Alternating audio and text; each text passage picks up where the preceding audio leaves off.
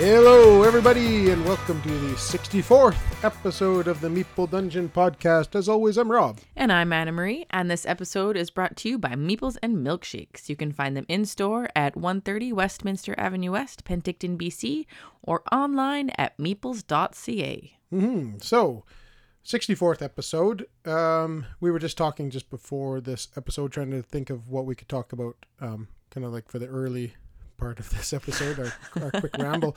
And we were just discussing that we've learned, once we put two and two together, that we won't be going to any cons this year. Cons at all in 2023. As of right now, none. Because the TCTC, the Terminal City, we had our tickets bought, ready to go, and then our son ended up with hockey playoffs that they ended up going very far. Toss up, but we couldn't miss the hockey playoffs. Yeah. But then we were thinking, I kind of knew in the back of my head that Shucks in Vancouver wasn't going to happen because that was the rumor going around while we were there in 2022.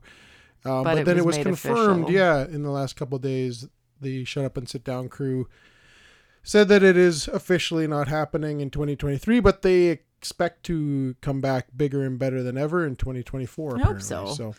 But that's kind of a sad thing. It was a bummer. To realize that, it's a total bummer. The two cons that we go to, annually, always, and we're going to neither of them this year. So, who knows? Maybe one will pop up that we can because I don't know them anymore. I think, there's the ToonCon. We missed that in Saskatoon. And that was February? February, March. I could be just totally making that up. It's somewhere there. But I feel like it was around there. Because the Saskatoon guys were at that one, Norm and Ryan. And I remember there's one in Calgary. I think I remember them saying something about one in Calgary, so I might look that up. I can't remember what that one is, and I want to say it's in August. Yeah, that's what I'm thinking. So maybe we can go to that. That'd be cool. I would like to get to at least one con this year. Just sad that we won't go to either our two favorites, right? So two favorites. It's the only ones I've been to. So they are my favorites, but that's all I know. One of these years we'll take a trip to like Dice Tower West and go to Vegas, or I went to BGG once, but then I think you'd really like that one, or Gen Con, or any of these. You went to BGG Con, and all I heard about was this delicious barbecue that you got to eat. BGG Con in Dallas, Texas. Oh my goodness, yeah. The Texas barbecue was ridiculous. They had to put it. They couldn't even have it in a commercial area. It had to be in the industrial area. The barbecue place, not the barbecue. Con. Just so y'all know. Yes. No, the con was at the hotel at the airport. Yeah. But the smoke was so crazy from those barbecue pits that they weren't even allowed in commercial areas. Yeah, that's bonkers. So crazy. but delicious. I remember hearing that. Hopefully we can get to a con this summer of some sort. Yeah. But bummer. But we are going to talk about a couple new games we got. What game do you have over there? Yeah, I got Bamboo. So this game is designed by, I don't know if I'm saying it right, but it's spelled German, but I think it's Herman P. Milan. So if I'm saying it That's wrong, probably right. Art by Jonathan Cantero and published by Devir. I've been really digging the Devir games I've been playing lately, and this one, Bamboo, is part of the Kamushi saga. I didn't realize that until I was looking into it before we bought it, but there's Silk and Bitoku are the other two, and so there's Silk, Bitoku, and Bamboo. I have not played Silk, but I really like Bitoku. I don't think I've ever even seen the game. I'm not even sure. I do. When I looked it up, when I realized it was part of this saga, and I was like, I remember looking at that one, but I don't know what it's about. I'd imagine silkworms or like making silk or something, but I could be totally wrong.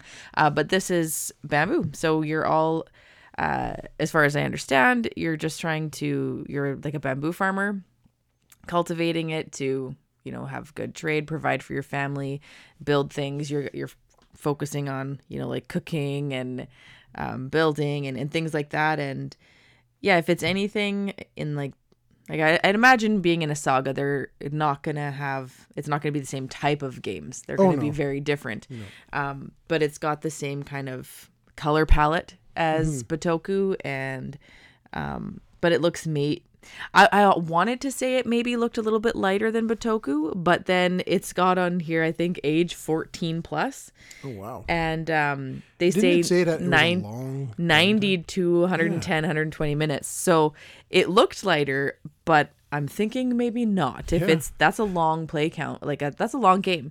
So and it's funny because I was thinking too, it's a small box. It's pretty heavy when you lift it up. It's got a nice heft to it, but Bitoku is in this big, normal size, big box. Yep. But this is like maybe a third of the size of the box. It's quite small. Yeah. Overall, and so, but it's one of those probably got a big, massive game in this. So yeah, I'm really excited for that. So that's Bamboo by Devir. We have another Devir game that I really want to play that we haven't got to yet. That's the Lacrimosa. Yeah. I haven't played Luna Capital either. No, we have that too. Like, we do, and I really have been liking the Devir games I've played. So yeah, we've got a few on the table. Oh my gosh, we just need more time. Is really what it comes down to. We've talked so many times that we need to take a month off. And that's like our dream. Like, oh, just wish we didn't have to work for a month and we could just play games all day. Like all our teacher friends, they just get to take 2 months off. It's crazy to me. They need it, but yes. I mean, I could too. Oh yeah, I could use it. But no, that one does look cool. Yeah. And I agree. Devir stuff is great. So. All right, what you got? Awesome. I have over here a game that I pre-ordered. This one is a game that was recommended to me by several people on Twitter over the last few years. I think this game came out in 2020, if I'm not mistaken. Yeah, Bamboo is 2023, so that's a new one. Yeah. But that one, I remember seeing that for a long time, just then on the pre-orders for a long time, and yeah. Yeah, this one just came on pre-orders at Meeples not too long ago. Like I want to say maybe early in this year. Yeah, was it a second run of pre-orders? Yeah, maybe? I think so. And it's so what game is it? It's Monumental. Oh yeah, sorry. Yeah, I haven't gotten to there yet. Yeah. Monumental. This one's from designer Matthew Dunstan, art by a whole bunch of people, and published by Funforge. Well, it's got to be a good game. It's got fun in the name. Right. This one was recommended to me by several people saying because they know kind of things I like, my taste in this area control kind of civilization game. And they're like, man, have you played Monumental? I'm like, no. They're like, well, this one's right up your alley. So as soon as I saw it come on the pre-orders on Meeples, I was like, oh, for sure. And it came in, I don't know, a week ago or so.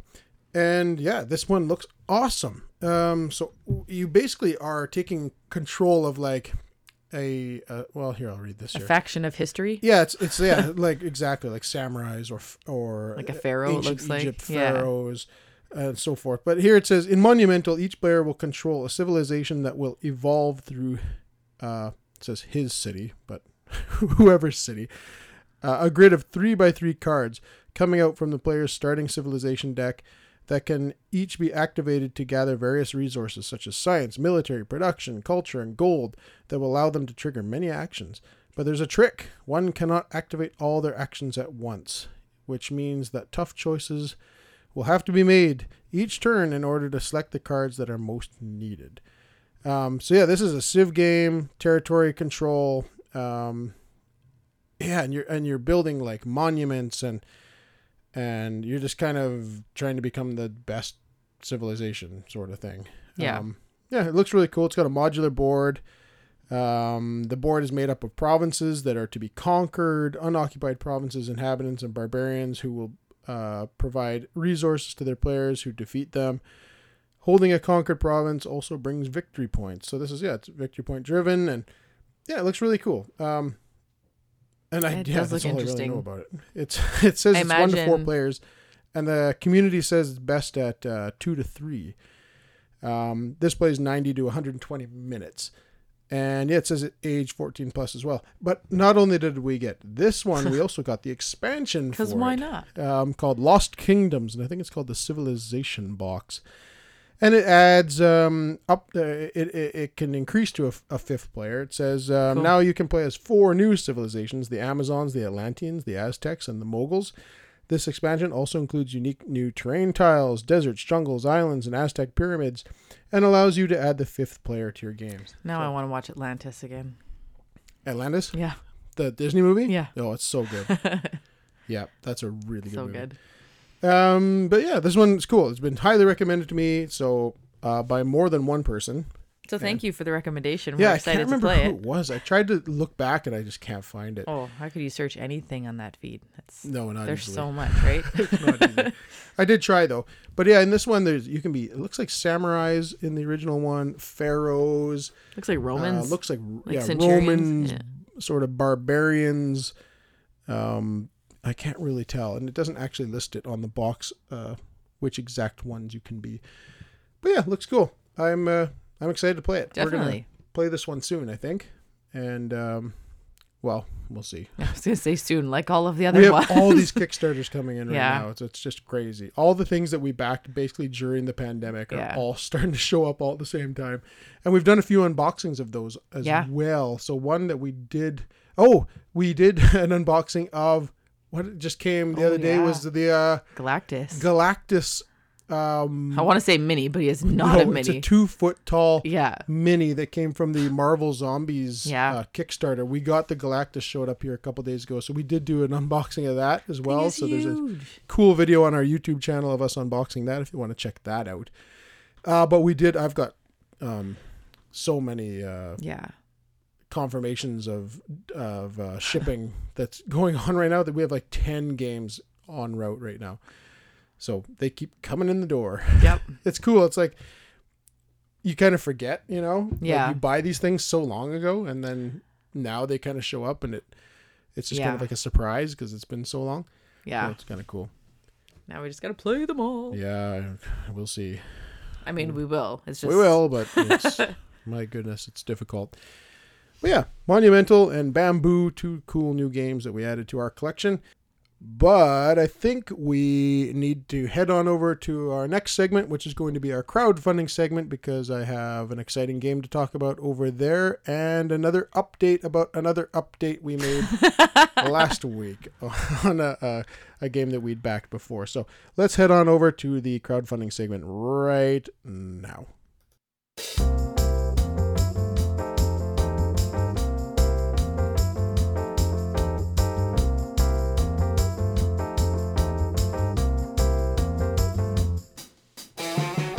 Alrighty then, here we are at our crowdfunding segment of the episode where I have an exciting game I want to talk about.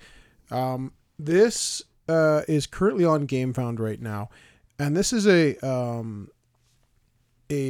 campaign for 3 games that were out of print and are now coming back into print. And these 3 games are all from David Thompson. And they are kind of a line of games that had to do with various scenarios or situations that happened, or events, I should say, that took place during World War II. I believe they're all 3 are from World War II. But there's one in particular that I've been trying to get my hands on for a long time. And that game is Pavlov's House. So this, again, is designed by David Thompson. And it's from Dan Versen Games.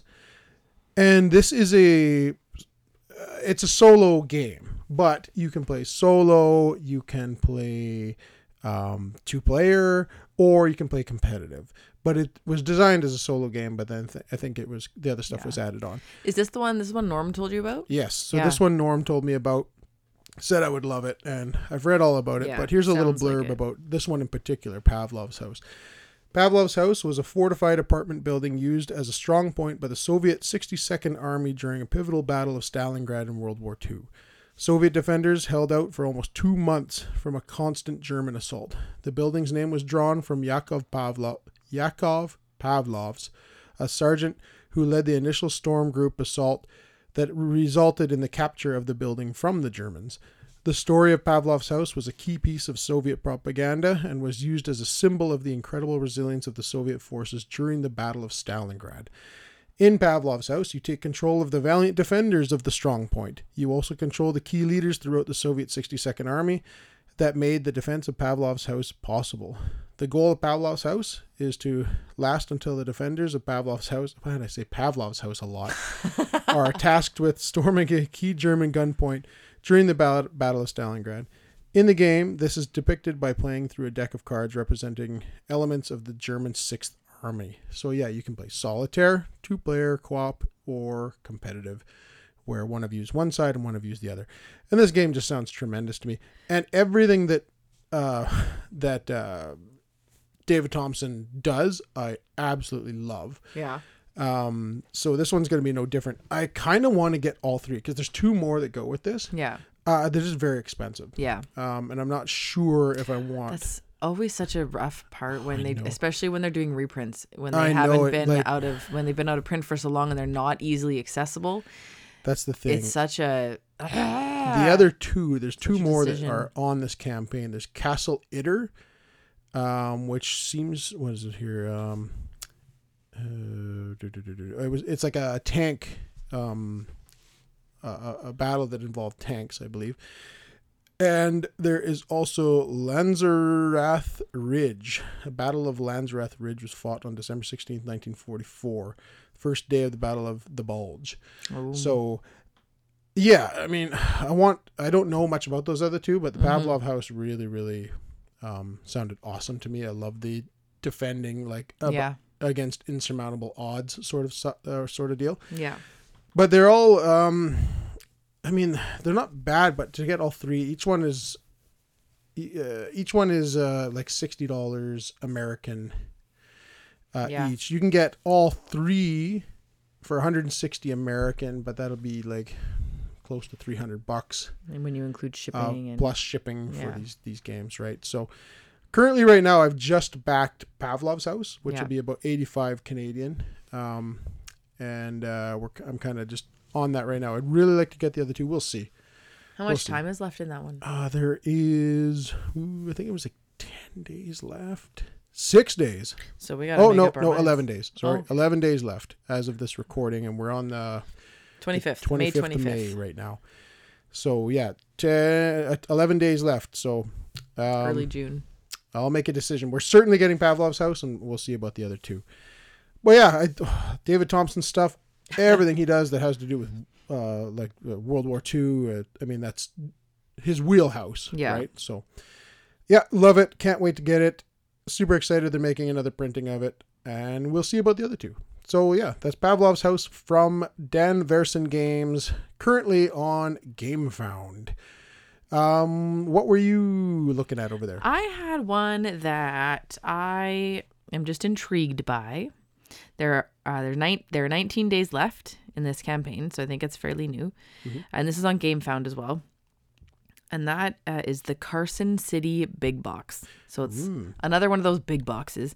But it's, I guess they've just had a lot of, it's from Xavier George. So they've had a lot of requests for a second printing because it's, again, one of those games that you can't really find anymore. Right. And so they decided to send it out again. And this one's they've added in a much requested custom insert. So they're working with the people that help them do the Carnegie insert, and they're going to make it so that you can get all components for all expansions and everything in the one box, and that it'll make setup a lot easier. Right. And a revised rule book and player aids, as well as a brand new solo mode that will offer you quite the challenge, it says. So honestly, I've heard of the game a lot. I'm assuming it looks like a cowboy game.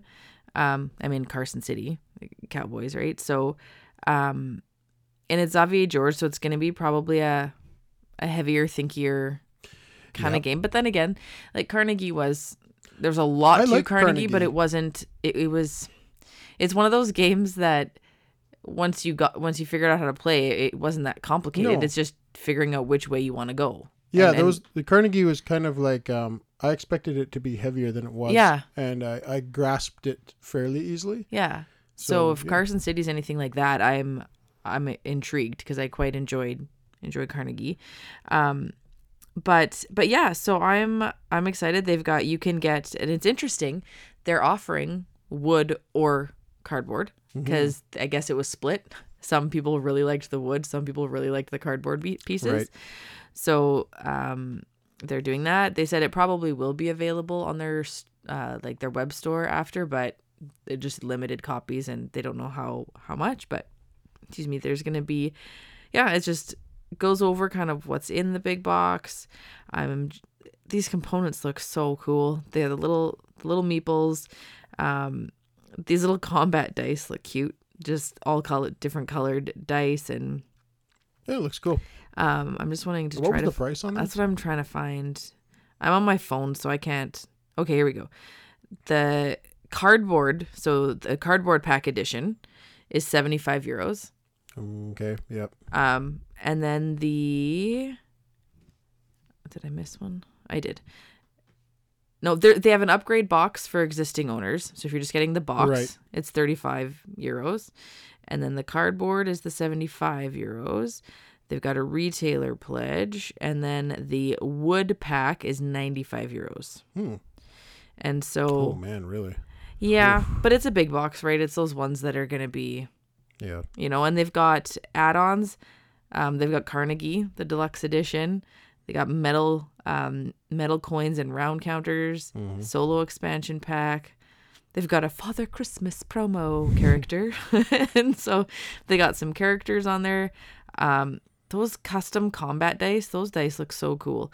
They look like almost little flowers that are, it's almost like the petals are the pips. And so the petals are kind of colored in. Oh yeah, they look nice. Yeah, they look really cool. So then it looks like they have little tiles, almost Carcassonne, with the rivers on them. Right. But yeah, so they have different, a lot of different add-ons and upgrades that you can get. But that's Carson City, the big box. And I'm really intrigued to go look into that one a little bit because, yeah. Yeah, I've never played it. Me neither. Think. I haven't played it, but I like the cowboy theme, and I like I guess not cowboy, the Wild West. So like that theme, and yeah. So I don't know. I'm excited to look into that one a little bit more. Yeah, it sounds cool. And we have one more thing to talk about here. So 2 episodes ago, we first discussed Seismic. That was on Kickstarter from Star Reach Games, and it's this big, ridiculous... it's big. Is it huge game with all these gigantic minis, and the world is falling apart, and you're trying to leave the world before it falls apart, and it's just the coolest, biggest game around. But they only had a couple different pledge levels back when we first looked at it, where there was like kind of a retail version, which was just kind of cardboard, which is like fine, but not what you want. Not the wow factor in that. But then there was just the 6-player version. And we're like, oh, gee, it's just ridiculously expensive. And then they released a few days later a 4-player version of the game that we decided to back that one. And we talked about that on the last episode. But this episode, we are here to say that they canceled the Kickstarter. It had funded. It had done everything, and it was good to go. But I guess the designer just wasn't happy with it. And... regretted a few things and decided to cancel and use some of the feedback he'd been given, and opened up kind of a huge dialogue with the people, the backers, to make a better version of the game. So he's going to be bringing the game back to Kickstarter, I guess, soon, and running another campaign, but tweaking the game in various ways that I'm not really sure. So there's some things that were clearly bothering him about the design, and that there's a huge email he listed. I'm not going to read that. But. I say good for him. Like that's, I think that's got to be a very tough decision to make when you're, when it's not, when you're not being backed by a huge company, right? Like when it's yours, everything is yours. It's your, he did everything in that game. So. Yeah, he just wanted it to be basically perfect. He wanted it to be exactly how he wanted it and how people want it to be. And to get the feedback and then be like, you know what? Okay, he must have gotten enough of the same feedback to open up that dialogue and to say, you know what, I want to give you guys the game that I want to give you guys. And it's not sounding like it's going to be that. So let's tweak what needs to be tweaked and get you the best game possible. And good for him, especially since he's like, it's not being canceled and then nothing's happening with it. Nope. It's like, it's going to be coming again he's they've got like a Discord server going and stuff, and he's talking with everyone about various things and getting the feedback and then tweaking whatever he's going to tweak. And then once he's happy, he's going to put it back on Kickstarter. So he's very aware that it'll fund because it funded quickly. It's too bad. I was excited. I'll be excited again when we back it again. We'll just keep watching for it, I suppose. So be ready for the next update. There'll be a 4th update on Seismic here sometime down the road. But that's too bad. It'll be there eventually. So that's I think that's our crowdfunding segment. We have a review to do, and we are going to head on over there right after this. Meeples and Milkshakes is a great place for all sorts of gaming fun. They offer a stay and play library with over 500 games, yummy eats like delicious milkshakes, tasty treats, and scrumptious sandwiches all made in-house. And they host a board game meetup every Wednesday and Friday at 7 p.m. Not only does Meeples and Milkshakes have a wide variety of games to purchase in store, they also have an extensive catalog of games available online at meeples.ca. Their easy-to-navigate web store features new arrivals and restock sections, which are being constantly updated. Looking for the new hotness? Check out their pre-order pages. That's right, there are multiple pages of pre-orders with hundreds of titles to choose from. Oh yeah, they also ship across Canada. Check out Meeples and Milkshakes and their friendly, knowledgeable staff in person at 130 Westminster Avenue West in Penticton, BC, or online at meeples.ca. Alrighty then, here we are at the final segment of the episode where we are going to do another Meeple Dungeon review. And what are we reviewing today, Anna Marie? We are reviewing Beast, designed by Aaron Midhall, Elon Midhall, and Asar Pedersen, and published by Studio Midhall. Yes. Midhall. I don't know if the H is silent or not. Midhall. Well, Midhall. I would say Midhall, but... Yeah, well, you never know. So Beast. This is a Kickstarter we backed. Yes. That arrived a couple weeks back, and we've played a bunch of this game. Yes. And we want to talk about it. This is a hidden movement game where it's also a one versus many. Yes. And the theme is really cool. Do you have a theme you want to read about that there? I can take a quick The general gander. idea. Welcome to the Northern Expanse. A place where nature is still unexplored, mystical, and dangerous. When the humans first arrived, they thought they had found an unspoiled paradise, filled with bountiful forests, lakes teeming with fish, and cold, fresh water flowing from the mountains. But as settlements expanded and the surrounding forests grew thinner, nature itself pushed back. Great creatures known as beasts emerged, and with their fangs, claws, and mystical powers, they proved an incredible threat to the humans. In order to protect their settlements, humans have enlisted specialized hunters, tasked with tracking and killing the beasts before too many of their kin perish. So, on the one versus many, one player takes the role of the beast facing the others, who form a team of hunters. So you can be 1 versus 1. Yep. Or you can have, multiple hunters versus the beast. Yep. And the beast wins when a certain number of settlers are dead, while the hunters win either when the beast is dead or enough days have passed and reinforcements arrive. Mm-hmm. Yeah, it's that simple. One of you plays as the beast, and then you're either playing against 1, 2, or 3 other people. I remember, I remember when this was on the Kickstarter, and I remember being so intrigued by it because it almost felt like it was going to feel okay no matter who won and no matter who lost, because it's not like a good guy versus a bad guy.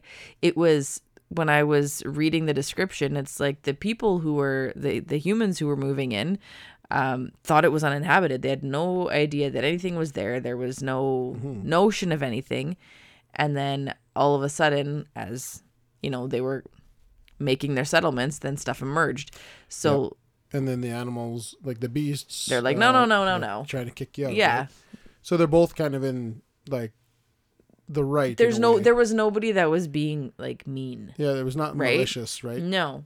So yeah, it's really cool. You can kind of see it from both sides. Yeah, one's defending land, one's defending their people, and yeah, it's interesting. And their livestock and such. Everything, yeah. Yeah, so that's the theme of Beast. So how does this play? Like the setup here, there's a main board. So depending on how many players you have, depends on which board you play, because there's a 2-sided board. There's one for basically 4 players, and there's one for 2 or 3 players on the other side.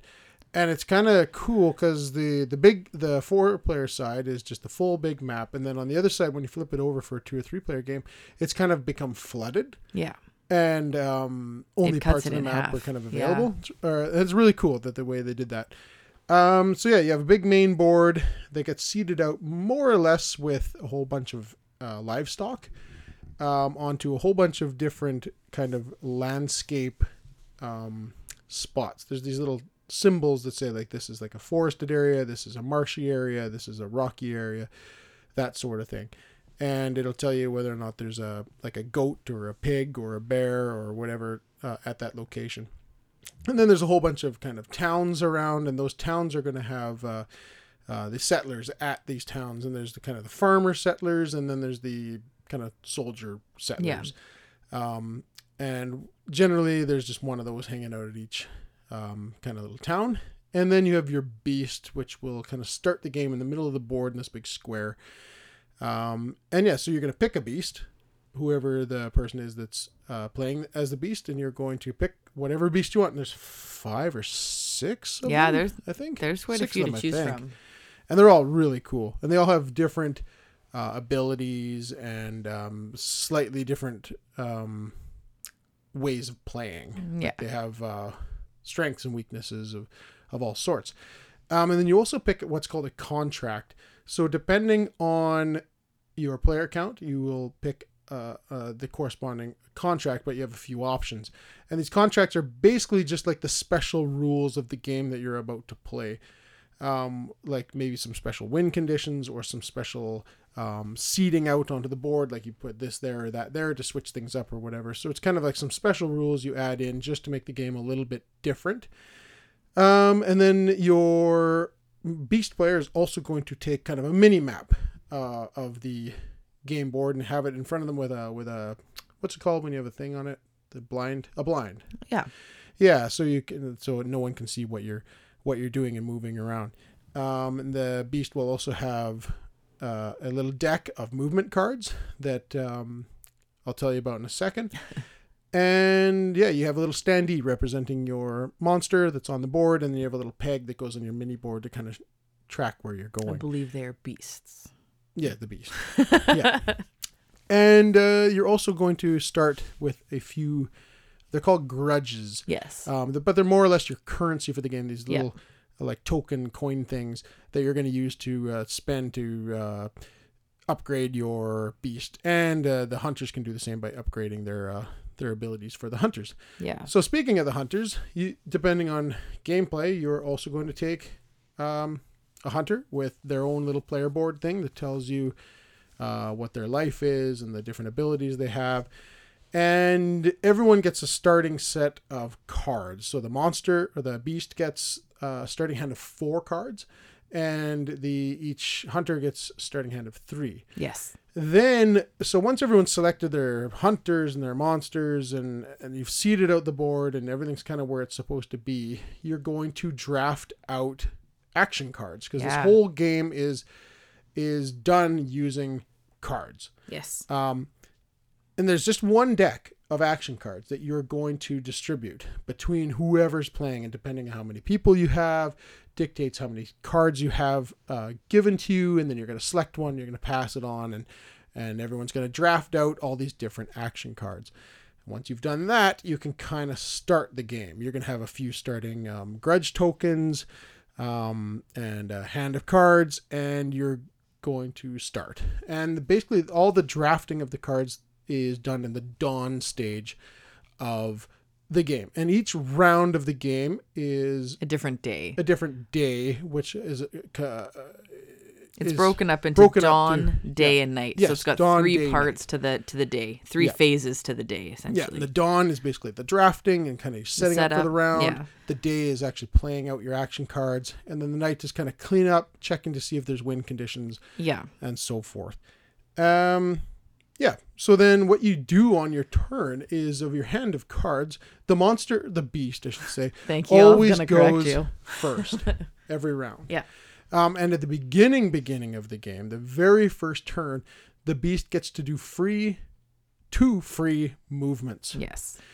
And so this is where all the interesting stuff happens, is the beast moves in secret. Yes. So the beast has a starting point where his character, his standee, goes. Yeah. And then his 2 free movement, he can move north, up east, to 2. west, south. Yeah, up to 2. Not. Stay where he is, but there are those movement cards that then you choose the direction you're going to go. Mm-hmm. They have cards that say no movement, like you're staying where you are, but you put them down in the order that you're moving, so that you can always go back and check. Yeah.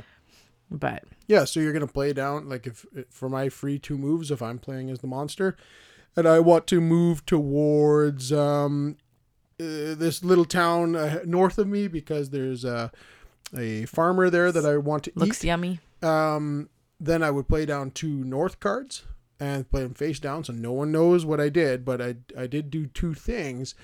And then on my little player board, my little mini map, I'm going to take my little token and move it where it was.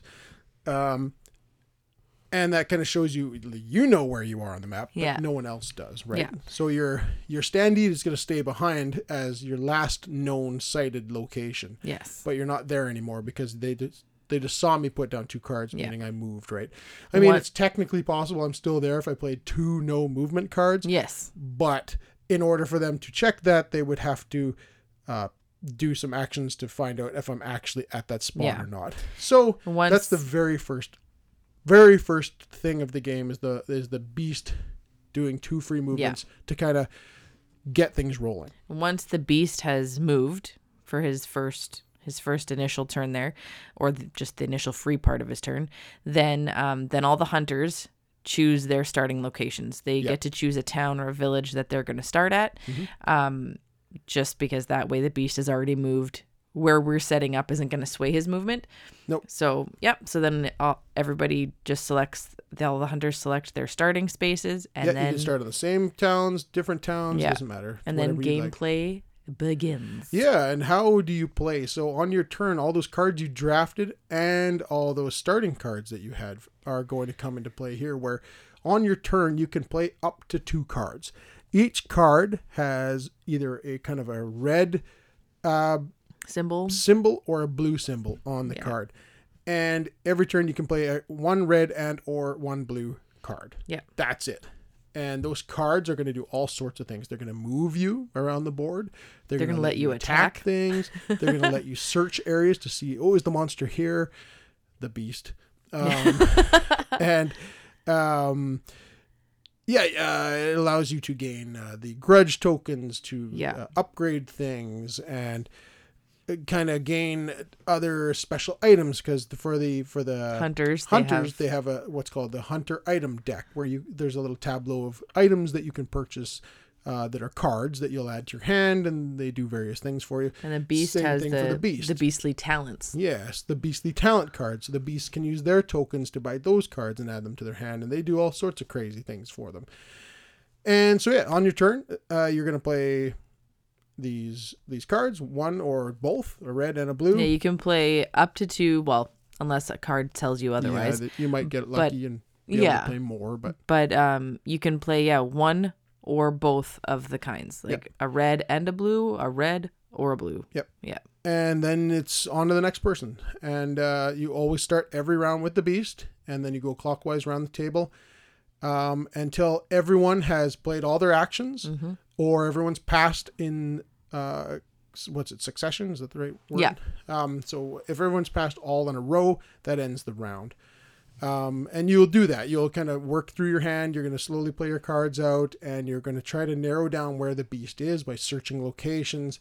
The beast might show itself somewhere, because every time it attacks or eats an animal or eats a farmer or a soldier, it reveals its location. Right.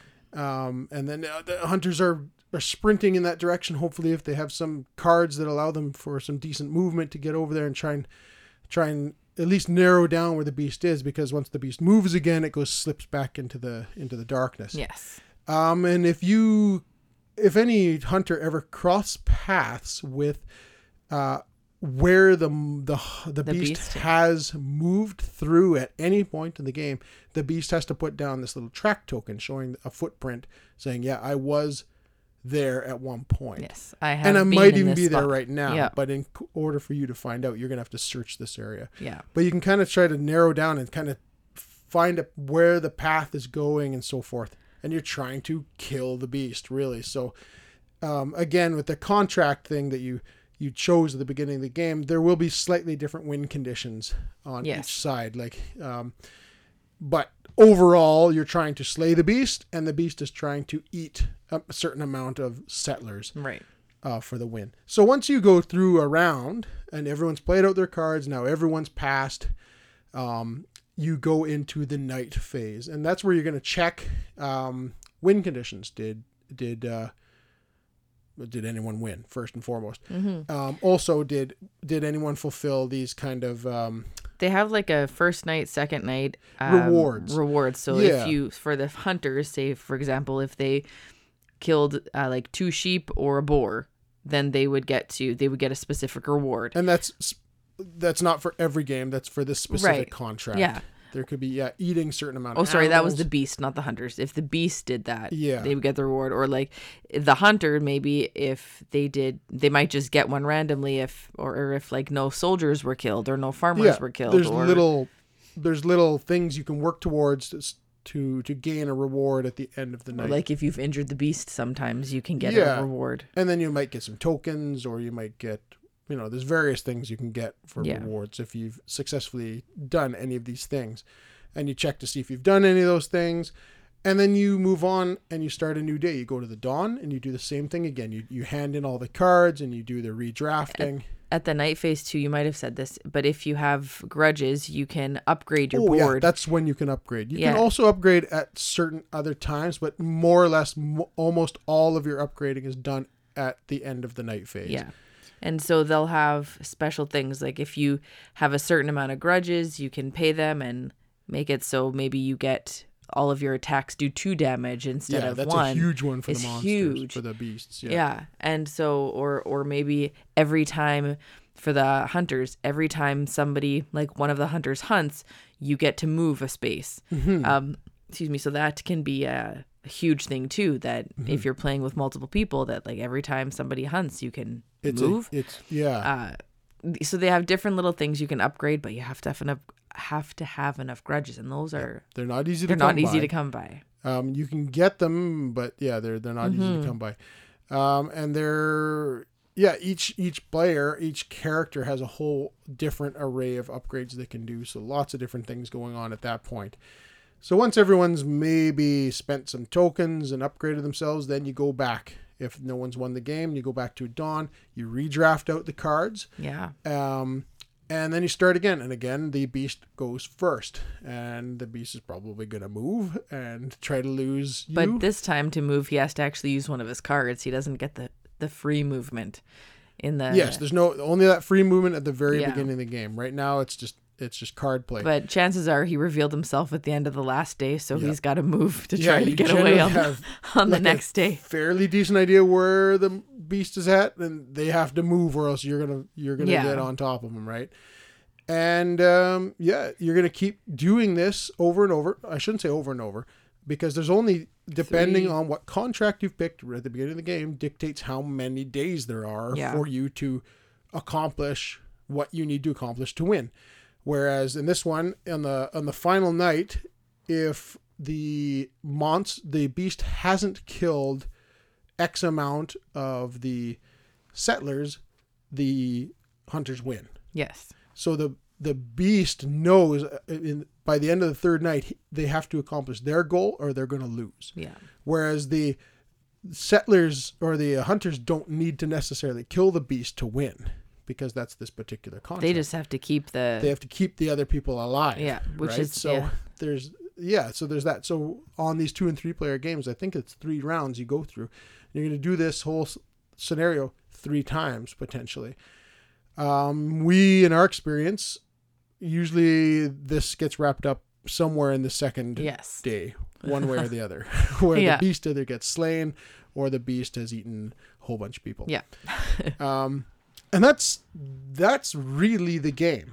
It's trying to stay hidden if you're the beast, and outwit your opponent and slide around and backtrack and get them to lose the scent, and you pop up somewhere else where they're way over out of position, and then you go on a little tirade and eat a bunch of people and then slip back into the darkness and try to not leave too much of a trail. Yeah. Whereas the hunters, it's just like desperation, trying to find this thing and try to slay it before it eats too many people. And yeah, that's how it works. Yeah. So I think that's a fairly decent explanation. Yep.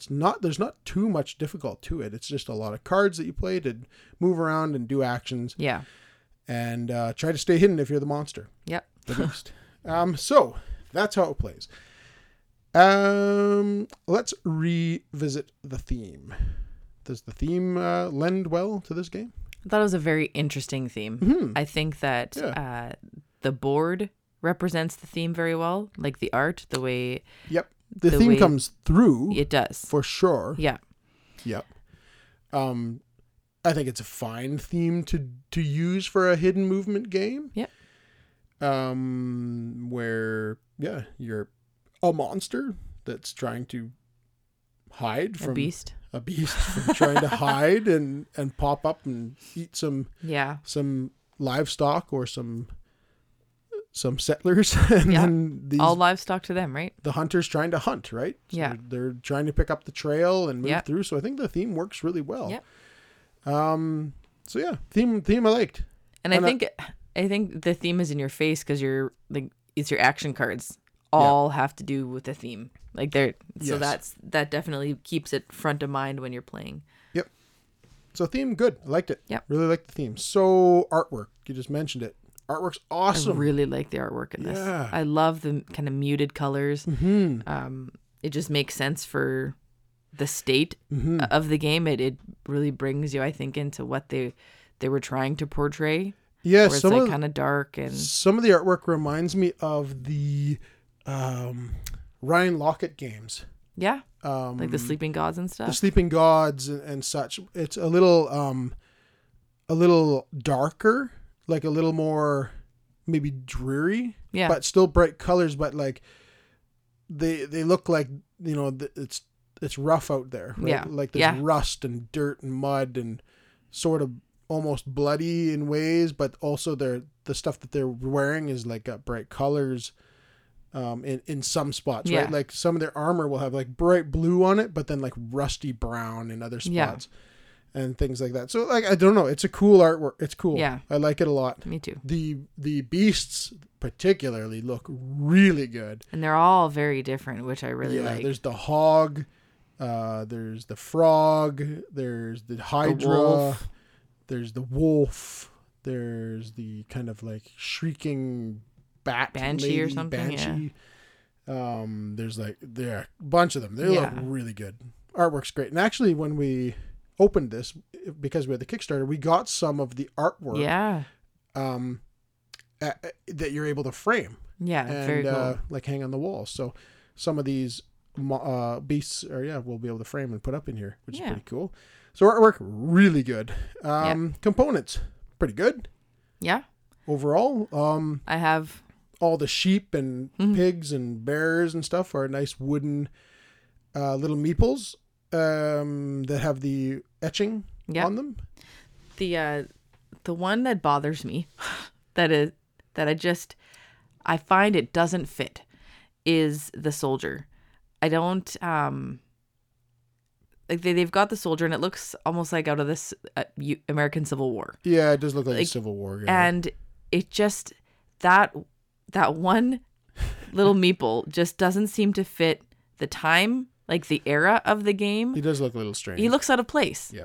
Like, and maybe that's just like, oh, they actually have a soldier meeple, but it just doesn't. To me, it doesn't seem to fit with the I think you're right. The feel of the game. Quite. The farmers don't look bad. Yeah, I could take the farmers as just the soldier for whatever reason. It just seems out of place, especially I think when you're looking at the hunters and what the hunters are wearing and their clothing, and it just to me, and then the artwork for the beasts.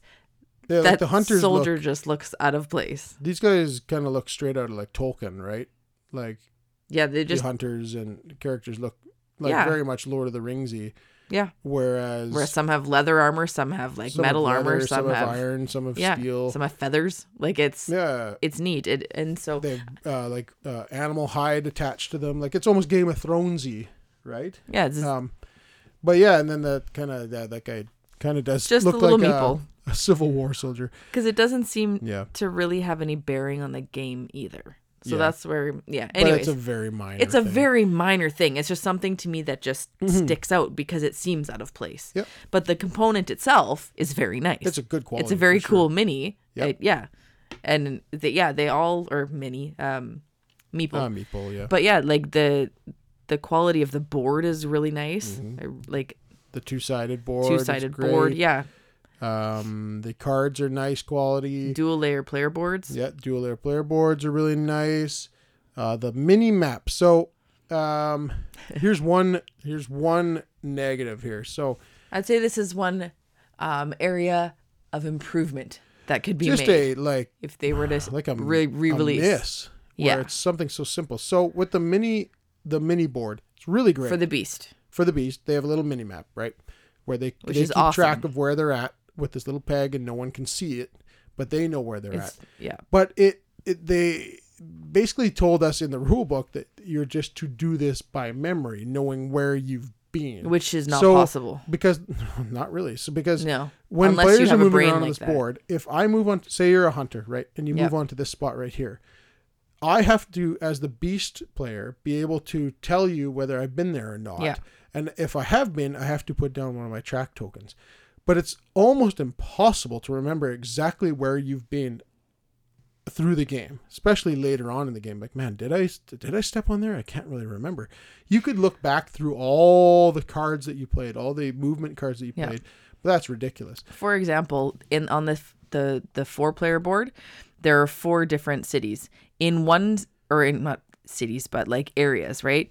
One area has 21 different locations in it. So if we estimate that there are 20 in each, that's 80 different locations that you can potentially go on. There might not be that many, but give or take. Something like that, yeah. Even if it's 70, like that's a lot, and you're not going to get to all of them. But if you have to remember every location you're going it's next to impossible. And backtracking, you're going to make mistakes, and that's going to throw off the game. So we were thinking, so why didn't the mini map have a dry erase element to it where you could just put a little dot every time you stepped on a place saying that, I've definitely been there. So, because then when people ask you, have you been to this location? You just look at your mini map. Yeah, I have a dot on that one. I was there. Yeah. I may be there now. I may not be. That might have been a long time ago, but I was there. So what we did is we cut out a piece of...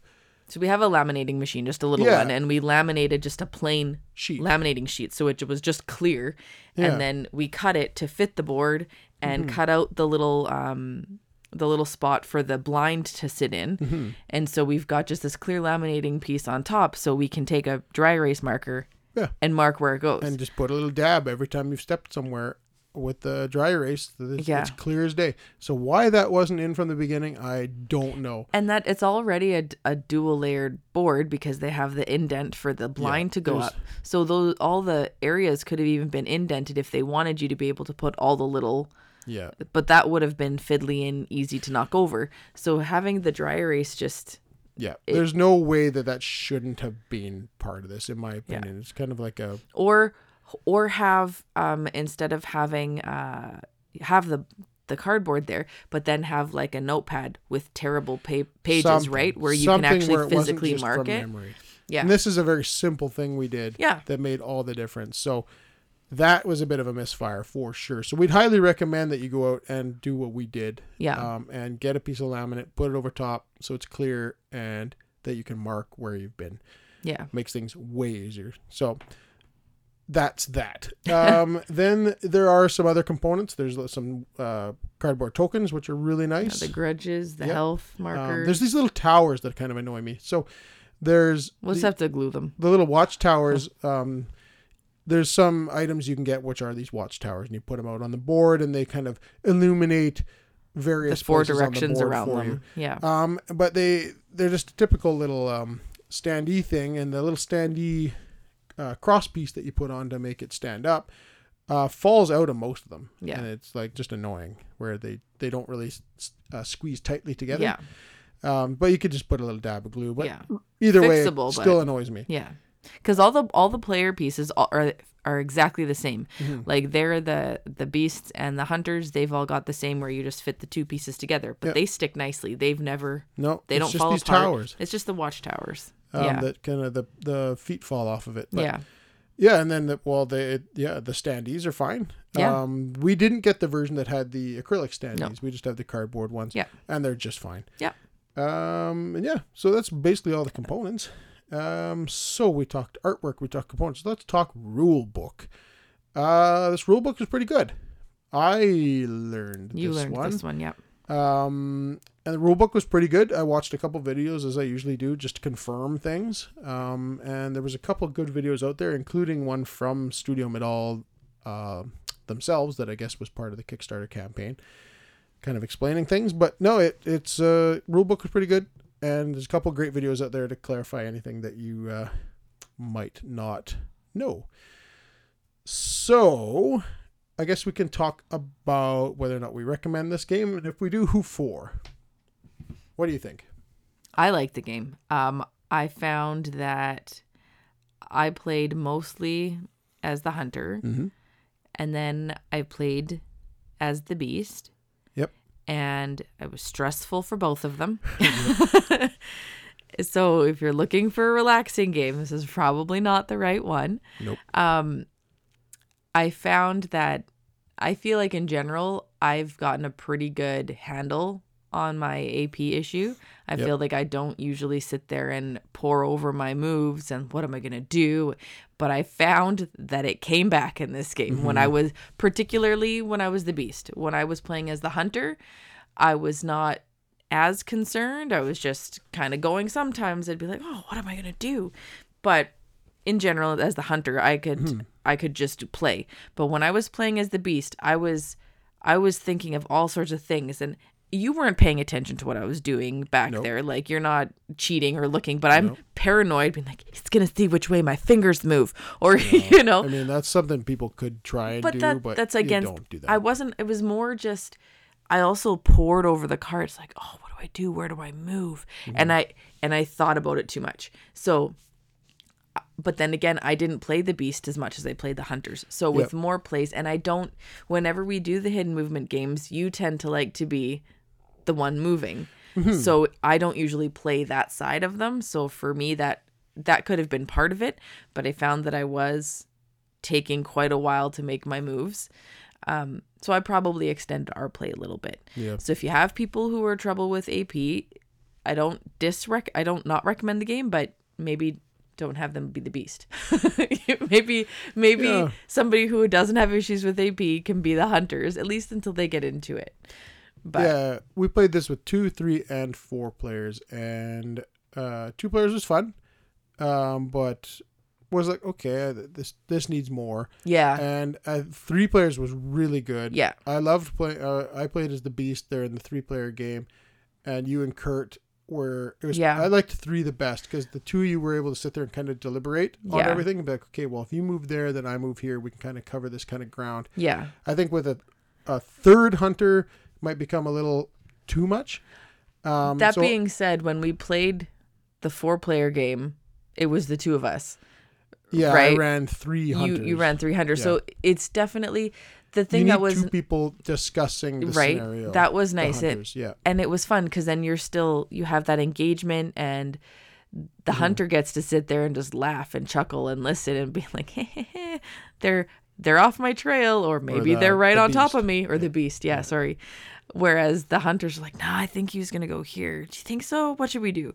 And so they might be taking their time, but it's a fun interaction, and it's fun listening to the thought processes going between and having somebody to bounce it off. Yep. So 3, was a lot of fun. And I think 4 would have been as well if we had multiple players. We wanted to see what it was like playing on the bigger board, big board, like the big map, which was good. I did enjoy that map. Yeah. But I think 3 players is probably the sweet spot for this one. And I liked, it was a very good hidden movement game. Yeah. I really like hidden movement games. I really like Captain Jack, Mr. Jack. Yes. And I really like Mind Management. And we have the letters from Whitechapel, but we haven't played that yet. Right. We just got that one recently. Yeah. And we also I really want to track down the Fury of Dracula. Goodness. Yes. I know that's kind of a unicorn game, but either way, like I really like hidden movement games. I think they're a lot of fun. And this one was a good one. Is this the best one out there? I'm not sure about that. Yeah. But it was very good. I liked it a lot.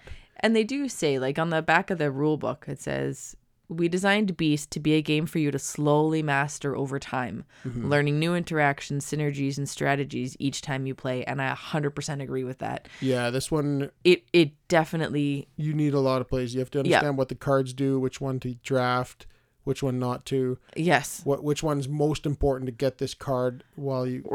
Or do you need an equal amount of them? Right. Do we need equal amount of movement and attack and search? Do certain cards work better with certain hunters? And does the beast? There's a lot to master in the game. Figure out for sure. There's you could sit here and kind of master it. But I liked it a lot. Me too. I do recommend it if you like hidden movement. This is definitely really solid. And that's about all I can say. Yeah. It's a really good production. Cool theme, and just a really solid hidden movement game. So if you like that kind of stuff, it's great. And it's relatively quick. Unless you have AP. Yeah. But overall, it's just like 3 nights and you're done. But it's really not, it doesn't drag on. It is a very nicely paced game. Yeah. It seems quick when you're playing, actually, because if you're the beast, you're almost like, can this just be over now? Because you want to win. But as the hunter, you're like, I got to get it now. I got to get him. So it kind of builds up, I think, the emotion and the feeling that they're trying to portray in the game. I think it comes through very well. It's stressful and fun. I like it. Yeah. It's a good one. So thumbs up from both of us here for Beast from Studio Middles. But I think that's it. We're going to call that an episode. So you can find us on Twitter at Meeple Dungeon, YouTube, The Meeple Dungeon. Our email is themeepledungeon@gmail.com. And we got a whole bunch of games here to play. We're not sure what we're going to do next, but we will play something soon. And we'll hopefully get an episode out in about a week. So we're going to run, and we'll see you next week. Cheers. Have a great week, everyone. Bye-bye.